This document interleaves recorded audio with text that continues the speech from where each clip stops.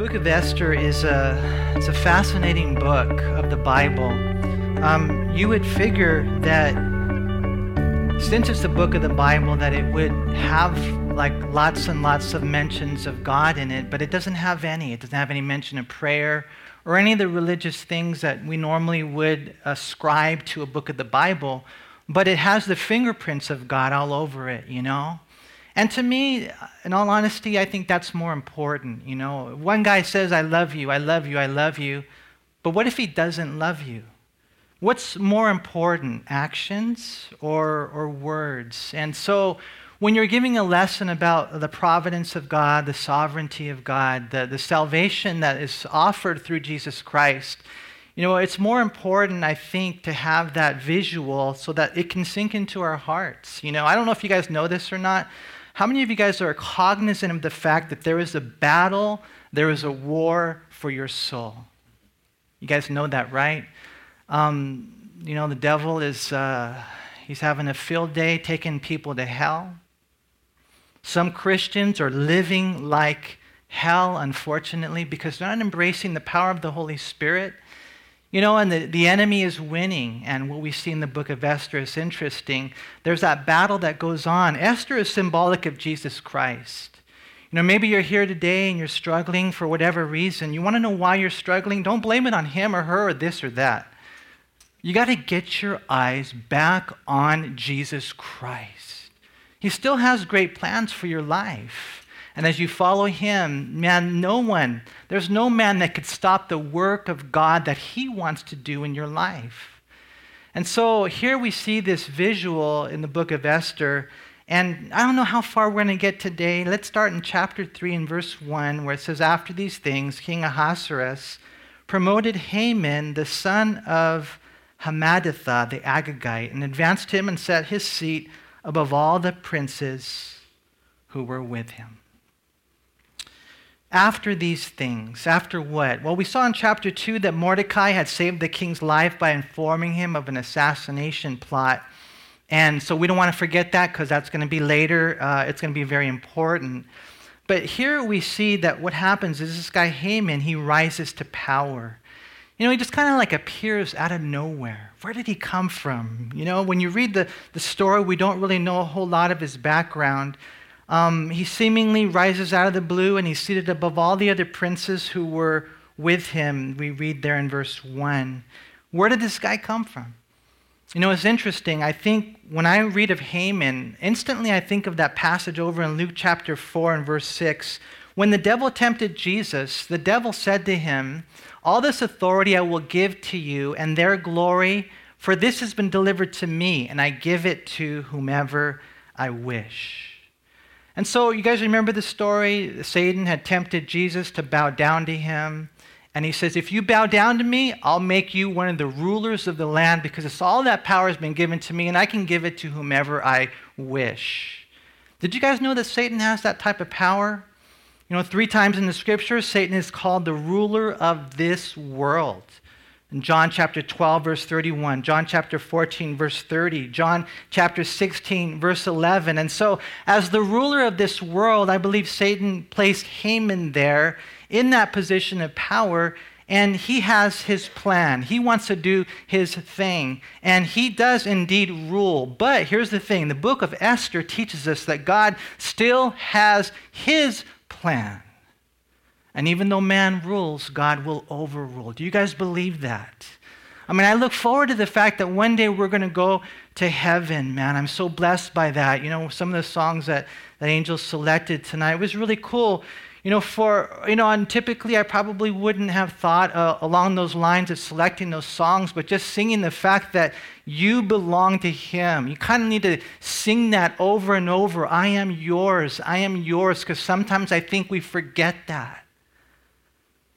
You know, you belong to the Lord, and he has these plans for your life, and the devil's going to try to come in. He's going to try to throw you off track. But, you know, for us as Christians, man, I pray that we would not allow that to happen, that we would know that, yeah, the devil's going to move, but we got to remember God cannot be defeated, you know? I mean, sometimes the devil puts people there, your boss. How many of you here struggle with your boss, just out of curiosity? I'm just joking. I won't make you guys do that. Your landlord, our mayor, governor, president. You know, I'm not saying they're all put there and influenced by Satan, but the bottom line is some are. And there's this crazy battle going on for people's souls. And believe it or not, you and I are right in the thick of things, right? I mean, you might be here tonight and you're the nicest little lady in the whole wide world. Doesn't matter. You have an enemy who hates you and who wants to destroy you. And so we need to know this every single day of our lives. Do you know you have an enemy? Are you cognizant of the fact? Do you wear your armor? Do you pray? Do you know that, God has a plan for your life, but so does the devil? See, we need to be aware of these things. There are people out there who are instruments of Satan who hate us like Haman. You know, this guy right here, verse 1, after these things, King Ahasuerus promoted Haman, the son of Hammedatha. Notice it identifies him as an Agagite. And what that means is that he's a descendant of Agag, who was the king of the Amalekites. You know, there might be some of you here tonight. How many of you here, you're like, I don't care about King Agag. I'm just thinking about King Taco. How many of you guys are along those lines right now, right? You know, you're like, you know what? I'm just waiting for you to finish up, and I'm going to run to King Taco. Okay, that's fine, but maybe I'll join you. But here's the thing, okay? We need to know, you need to know who King Agag is. It's very important. For some of you, it might make the difference between heaven and hell. You need to know who your enemy is and how he operates. Truth is, about 600 years earlier, King Saul of Israel was sent on a mission from God to wipe out the Amalekites, and especially this guy, King Agag, because he was the leader. But Saul wasn't willing to obey God's orders to win the war over the enemies. Instead, he allowed King Agag to live, and it exposed his heart in that he would allow the Amalekites to live, even though they were the perpetual enemies of God and his people. You know, you go back in the Bible, you travel to Exodus chapter 17 and verse 16. The Bible says the Lord will have war with Amalek from generation to generation. I mean, I don't know. I'm trying to put it into words. Some of you guys here, you've been a Christian for a long time. Some of you here is your first time to church. How do you share these things about the Amalekites and the Agagites and Esau and all that kind of stuff? If I could just kind of put it one way, and some of you might understand this, it's like, I don't know, the rival, like the Dodgers hate the Giants type of thing, right? I mean, it's kind of like that. These Amalekites, they were like the perpetual enemies of God. God says, I want you to wipe them out, because if you don't wipe them out, they will wipe you out.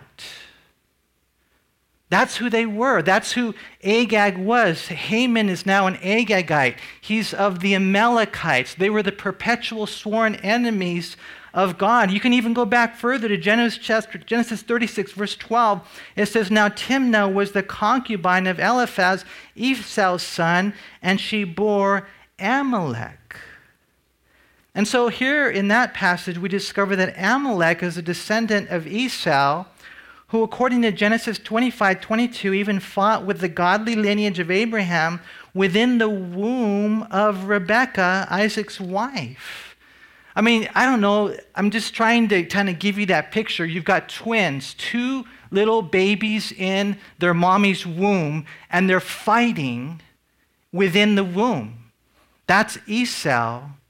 And what we find right here is he's a picture of the flesh. Genesis 25:22 and 23. But the children struggled together within her. And she said, if all is well, why am I like this? And so she went to inquire of the Lord. And the Lord said to her, 2 nations are in your womb.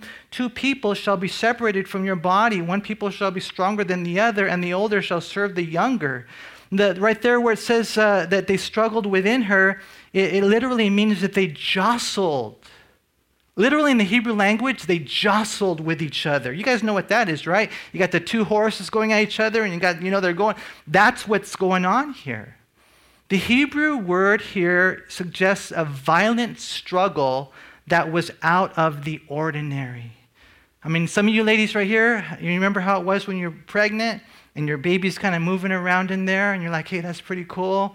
Some of you dads, you'd put the hand over the tummy and you're like, oh, what a blessing, a little kick here and there. But this is way beyond the norm. This is a violent struggle beyond the ordinary. And what it was a picture of the perpetual battle that would take place. For us, it's heaven and hell. For us, sometimes it's your marriage, whether or not it's going to make it, whether or not you're going to make it with the calling of God on your life. You got to, keep your eyes on the Lord. It's a battle. I mean, you got guys that are pastors that fall into sexual sin. And it's like, how does that happen? Well, they lose that battle. This is the root of all that. Fast forward 600 years after the time of Saul, who was supposed to wipe out the Amalekites, and here's this guy Haman, an Amalekite. So he is of the perpetual enemy of God's people. So what do you think his agenda will be? Right. And so we read in verse 2, and all the king's servants who were within the king's gate, they bowed and they paid homage to Haman, for so the king had commanded concerning him, but Mordecai would not bow or pay homage. And so the king says, hey, whenever you see Haman, this guy that I've elevated to the status right next to me, I want you guys to bow to him. But Mordecai wouldn't bow to him. Now, some say it was a religious conviction, but that doesn't fit the context. It wasn't that the king demanded homage as Haman being a god or an idol. It was just a matter of honor for the position that he held. And so, there's nothing wrong with that. In that culture, according to Jewish law, there would have been nothing wrong along the religious convictions for, Mordecai to offer him homage. After all, Abraham bowed down to the sons of Heth in Genesis 23:7. Joseph's brothers all bowed to him when they perceived him to be an Egyptian official and ruler in Genesis 42:6. David even bowed down to Saul, and David loved the Lord, and he was in right relationship with God, but he bowed down to his king in 1 Samuel 24:8. And so it wasn't that he was, concerned about violating the Jewish law. So why didn't he bowed down to Haman? And I believe the reason Mordecai didn't bow down to Haman is because he knew he was an Amalekite, a perpetual enemy of God. He knew this man was a true blue enemy of God and the people of God. And so here's this guy elevated to that status. Mordecai sees him. Everyone else bows down. He doesn't bow down. And so we read in verse 3, then the king's servants who were within the king's gates, they said to Mordecai, why do you transgress the king's command? Now it happened when they spoke to him every day and he would not listen to them, that they told it to Haman to see whether Mordecai's words would stand, for Mordecai had told them that he was a Jew. When Haman saw that Mordecai did not bow or pay homage, Haman was filled with wrath. But he disdained to lay hands on Mordecai alone, for they had told him of the people of Mordecai. Instead, Haman sought to destroy all the Jews who were throughout the whole kingdom of Ahasuerus, the people of Mordecai. And so there you are, and you love the Lord. You know who is on God's team, and you know who's against God.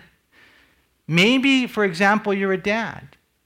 And so, the devil sees that you're right on, that you love the Lord. And let me tell you something. The devil's not going to just go after you, Dad. He's going to go after Papa Bear and Mama Bear and all the kids. He will try to devour your entire family.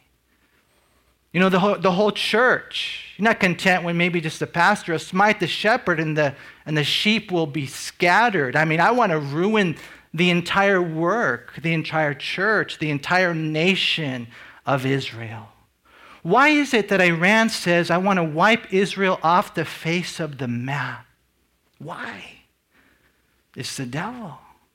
It's this mentality. It's the Amalekite. It's that spirit of the enemy who's trying to destroy us.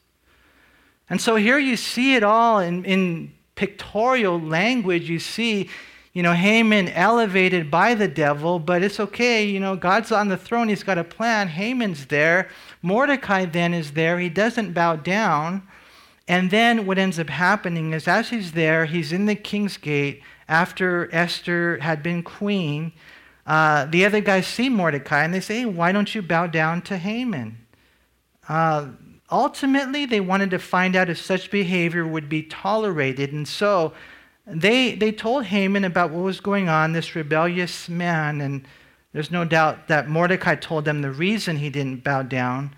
Notice again there at the end of verse 4, if you would look for a second, for Mordecai had told them that he was a Jew. Now, I don't know for sure, but it just seemed earlier that he wasn't willing to let that information out. But I think God's now stirring his heart. He's an Amalekite, and I'm a Jew, and I can't bow down to him.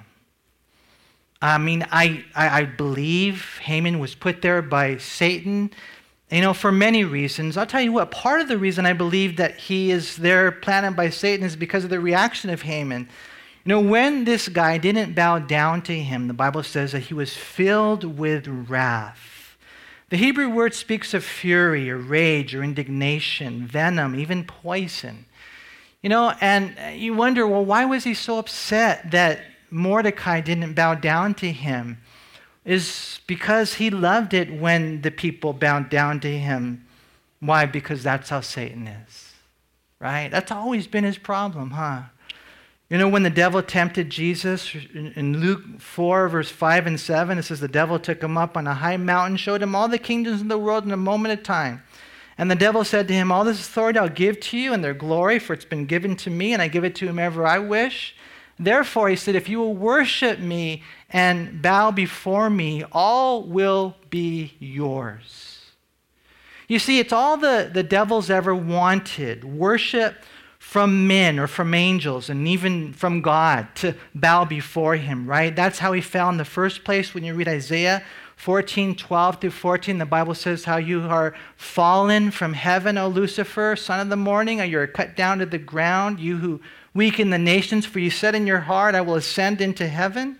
I will exalt my throne above the stars. That's the other angels. I will also sit on the mount of the congregation on the farthest sides of the north. I will ascend above the heights of the clouds. I will be like the Most High. And so the devil has always had that heart once iniquity was found in him. And so Haman here, having the same spirit, was furious when Mordecai didn't pay him homage. And so he said, you know what, I'm not just going to get this one man. I will destroy all the Jews throughout the entire kingdom. And so we read in verse 7, in the first month, which is the month of Nisan, in the 12th year of King Ahasuerus, they cast pur, that is the lot, before Haman to determine the day and the month until it fell on the 12th month, which is the month of Adar. And then Haman said to King Ahasuerus, there is a certain people scattered and dispersed among the people in all the provinces of your kingdom. Their laws are different from all other peoples, and they do not keep the king's laws. Therefore, it's not fitting for the king to let them remain. If it pleases the king, let a decree be written that they be destroyed. And I will pay 10,000 talents of silver into the hands of those who do the work, to bring it into the king's treasuries. And so the king took his signet ring from his hand. He gave it to Haman, the son of Hammedatha, the Agagite, the enemy of the Jews. And the king said to Haman, the money and the people are given to you to do with them as seems good to you. We read there in verse 7 that Haman begins by casting lots. And so these are pebbles they would somehow use to discover the will of their gods. And so there's a lot going on here, you guys. This is beyond the clash of the titans, okay? And this is beyond Haman and Mordecai. It's beyond the Israelites versus the Amalekites. This is a battle between Satan and all that is evil, and God and all that is good. And we're right in the middle of that. You ever think about that? I mean, it's cool, you guys. I pray, for us as a church, we're always thinking about, man, Lord, I hope they're okay. I hope they're winning the battle. And Lord, not only that we would win the battle by knowing how awesome you are, but Lord, that you would use our life, to help others. We're going to see like Mordecai did and Esther as well. But as they're there, he's casting lots. He's trying to figure out when this is all going to take place, when he will attack the Jews, when he will kill them, when he will slaughter them.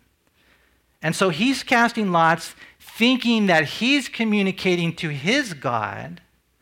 But ultimately, when we cast lots, who determines what happens with those lots? It's the living God, huh? It's the God of Abraham, Isaac, and Jacob. It's our God. He's the one that says. I mean, you play, I don't know, when was the last time you played Yahtzee? You guys ever play Yahtzee, man? Hey, God is the one who says who wins. Let me tell you, man. And so the Bible says in Proverbs 16:33, the lot is cast into the lap, but its every decision is from the Lord. So Haman cast the lots, seeking to determine the date for the destruction of the Jews, and God sets the date. And the cool thing about it, the Lord gives an entire year. When the lots fall, it could have been next week. It could have been next month or whatever, 4 months. No, an entire year is given because this would give the Jews the time they would need. So anyways, he gets the date, and then he goes to the king with his request to wipe out an entire race of people whom he says have different laws and are not fit to live. And so, king, let a decree be written that they be destroyed, and I will give you 375 tons of silver to go totally towards you and your administration. Now, it's interesting. Maybe that's why Haman got to where he was, because he was super rich. Again, we don't know, but 375 tons of silver, that would be the equivalent to 75% of what the Persian government would normally get in an entire year.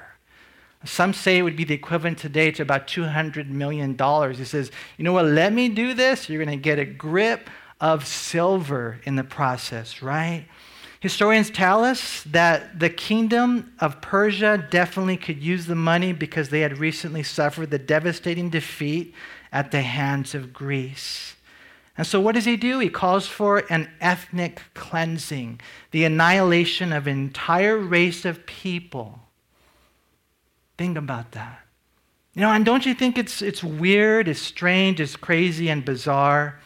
How the king, he gets the plan. He doesn't ask any questions. He just gives Haman his signet ring, which basically says, do whatever you want. I don't want to sound weird or anything, because I believe that King Ahasuerus had a will, and maybe he was just one of those leaders who just didn't care.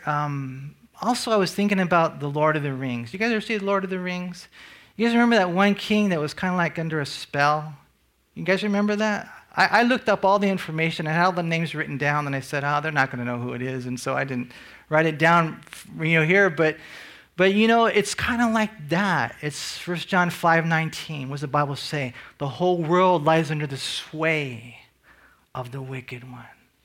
I mean, that's where I was before I was a Christian, man. That's why I was getting high and doing all the things that I was doing. It's because I was cast under his spell. I mean, how dumb the life that I lived. And so here's this plan to wipe out an entire race, and the king doesn't ask any questions. He just says, okay, that sounds good. Here's my ring. Go ahead and make the laws that you need to make to kill the people that you need to kill. And so we read in verse 12, and then the king's scribes were called on the 13th day of the first month, and a decree was written according to all that Haman commanded, to the king's satraps, to the governors who over each province, to the officials of all people, to every province according to its script, and to every people in their language. In the name of King Ahasuerus, it was written and sealed with the king's signet ring. And the letters were sent by couriers into all the king's provinces to destroy, to kill, and to annihilate all the Jews, both young and old, little children and women, in one day, on the 13th day of the 12th month, which is the month of Adar, and to plunder their possessions.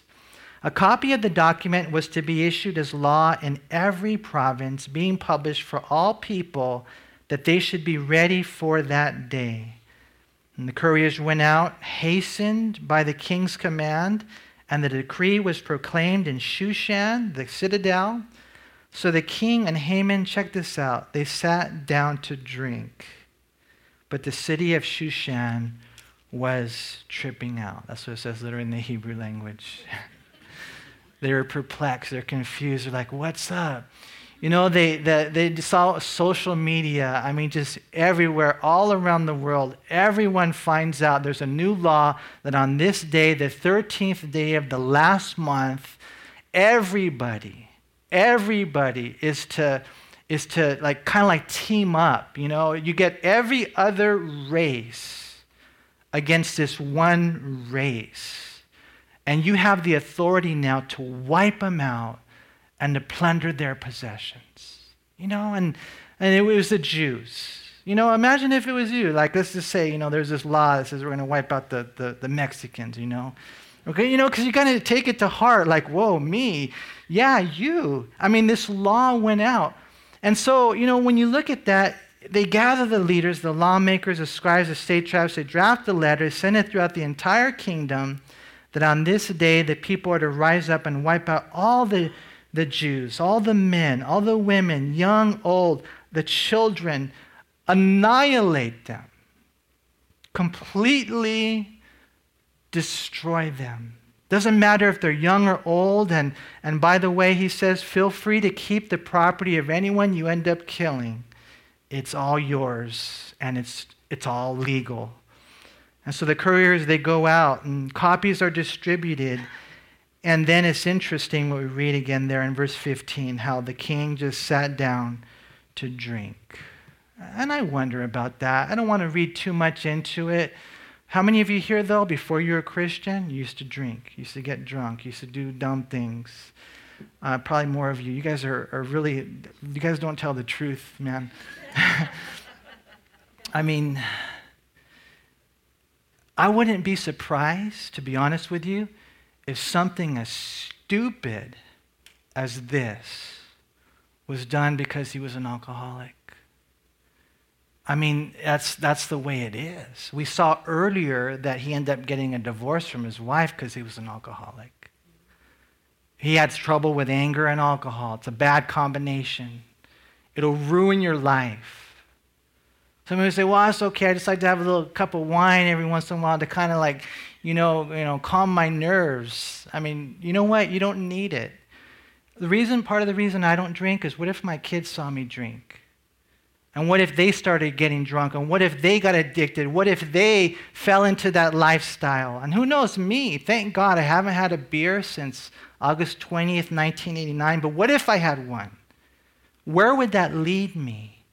I'm telling you this, Ephesians 5:18, it says, and do not be drunk with wine, in which is a wasted life, but be filled with the Holy Spirit.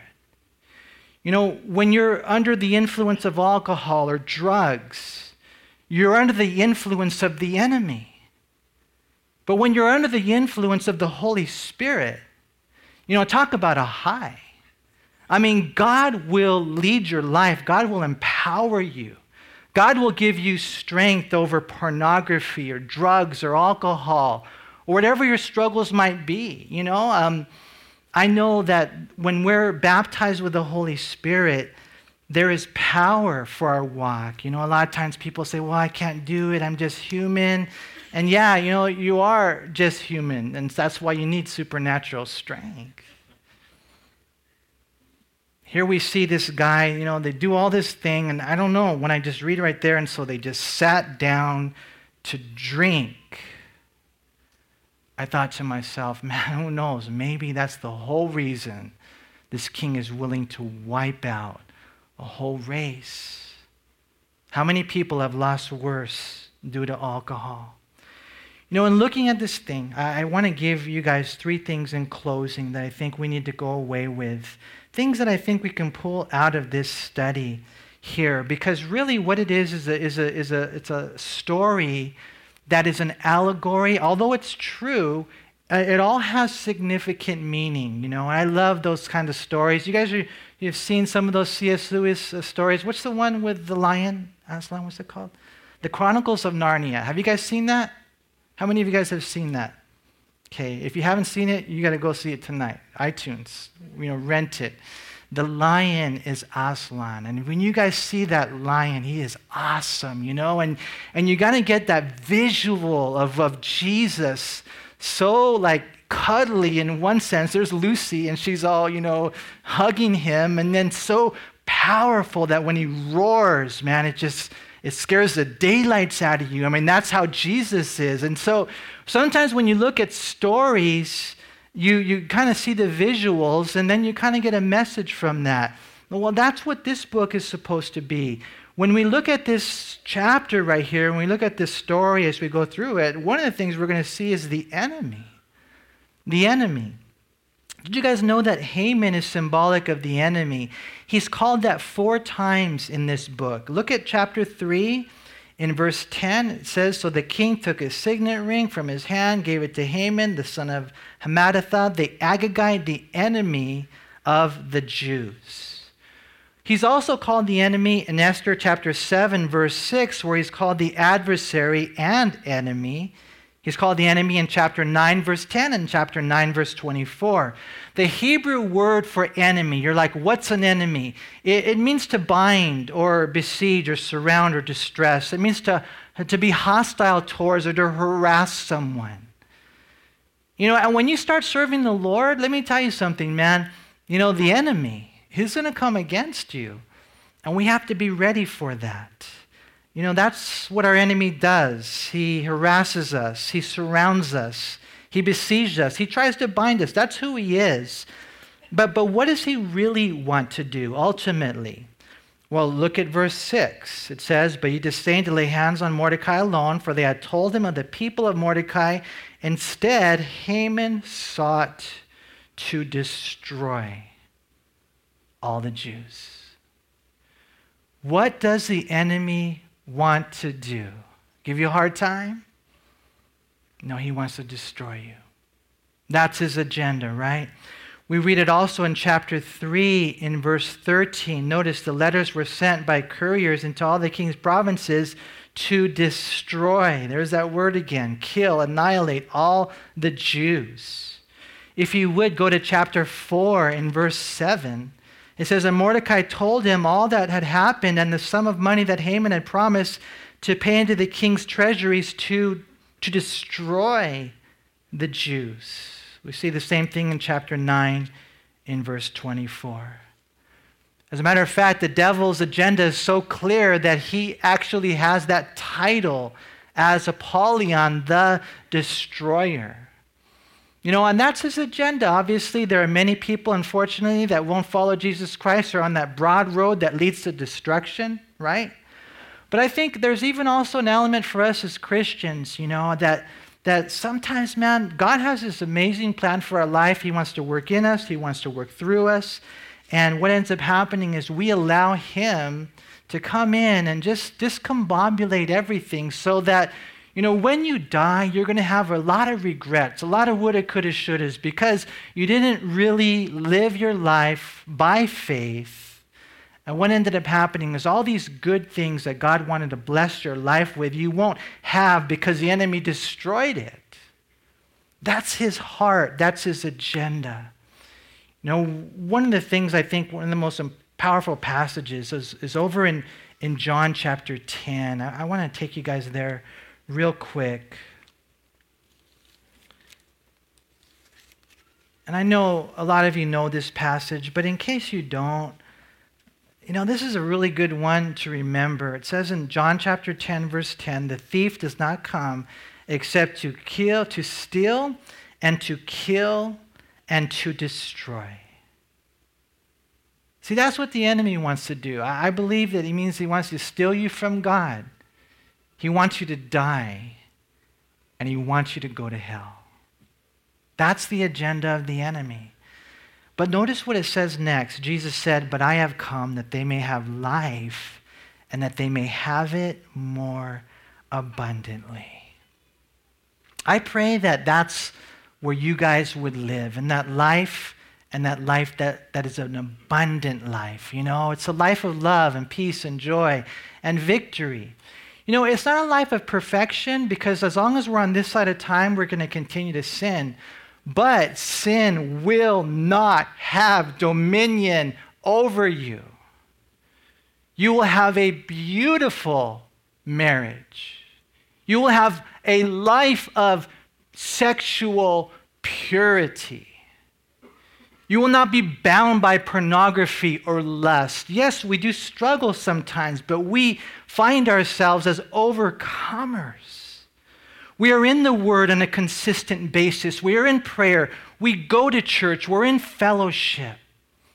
Again, you know, and again, not perfect, but man, I'm telling you this, when God's people live a life of abundance, we will see prayers answered. We will see mountains moved. We will see miracles take place. We will be able to have an ear to hear what the Holy Spirit is saying. It's a completely different life. You see, the enemy wants to come in and he wants to destroy everything. I want to steal, kill, and destroy. That's our enemy, you guys, and he's going to be there until the day we die. But the thing that we got to know is that Jesus has come that we may have that life, and that life more abundantly. And so one thing I think we take away from Esther 3 is number one, the enemy, and number two, the Jews. I think it's important for us as Christians to know that through them, all the families of the earth would be blessed. That's what we read in the scriptures, right?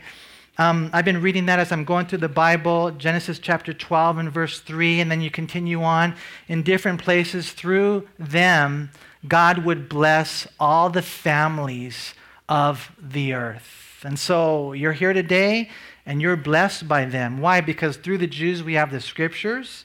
Through the Jews, we have our Messiah, right?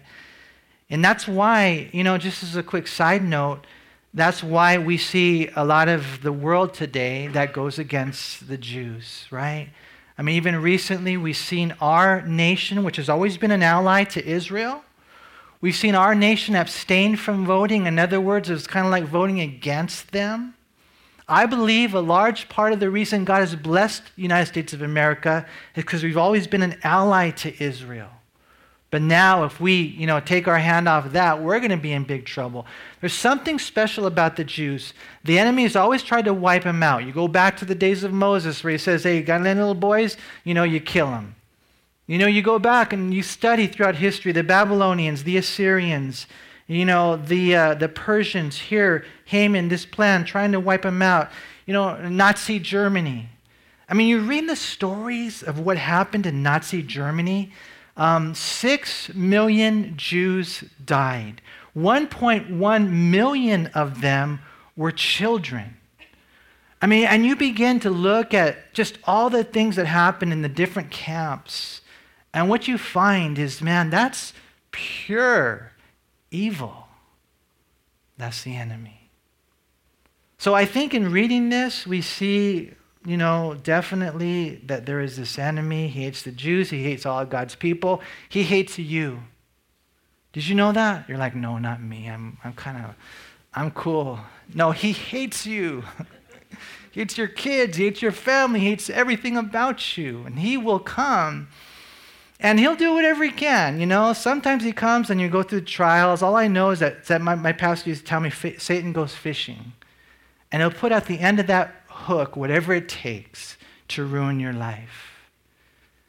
See, but what we find in the end, and the last thing is this, is that we have a Savior.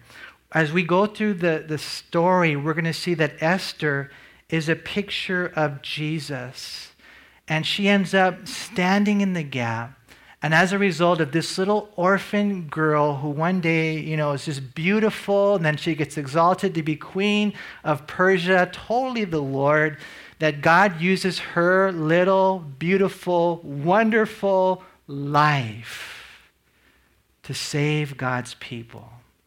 And two things in closing. Number one, Are you saved? Do you know Jesus Christ as your Lord and Savior? I'm not talking about a religion. I went to Catholic school all my life. I read the whole Bible, but I didn't know Jesus. And then one day God spoke to me and he said, hey, Manny, you got to take it beyond a religion and into a relationship. You're a sinner and you're separated from God. You need a Savior. Jesus died for you on the cross. Have you given him your heart? And that day I gave my life to the Lord. Everything changed. He gave me life. I know for sure. And you know what? I had a close call today in the rain when I was driving. Don't tell my wife, but I mean, none of us knows, man. I mean, you're like, oh, I'm going to live until I'm 83. I just watched a video the other day. I encourage you guys, there's a video out there from the pastor of Calvary Chapel, East Anaheim. And you guys seen that video? It is amazing. He died at the age of 33. And when you watch the video, it's just an awesome video. I think it has like 90,000 hits now. And he was saying, I would have never thought. He said, I planned on living to 83, but I never knew I would, be diagnosed with cancer and all these things. And, none of us here, we don't know. And so we got to be ready, not trying to scare you into anything. All I'm saying is the reality is that none of us has tomorrow guaranteed. Today is the day of salvation. If you don't know the Lord, he loves you. Jesus died for you. He was nailed to a cross for you. His blood will wash away all your sins. All you have to do is accept him as your Lord and Savior. Tonight you make a decision to follow him, and he will write your name in the book of life. It's a free gift. The Bible says the wages of sin is death, but the gift of God is eternal life. I pray that if you don't know the Lord, that today you would know him. So we would be saved, but then secondly, in going through the book of Esther, that we are saved to serve. We are saved to serve. I want to be like Mordecai. I want to be like Esther. I love the Lord and I love the people, and I know that God can use my life even though I'm nothing. That's what I want. So Mordecai was used by God in that he wasn't willing to bow down. So don't bow down to the agenda of this world and the way that they try to conform you into their image. And they'll tell you what to watch on TV. They'll tell you how to dress. They'll tell you everything that you need to be doing. Don't bow down to the world. That was Mordecai. And then Esther, really the thing about her was, and don't be silent. Don't be silent. We're going to see next week that Mordecai said to her, well, you can be silent if you want. You can keep quiet, but you're not going to escape death. And for us, that's the key.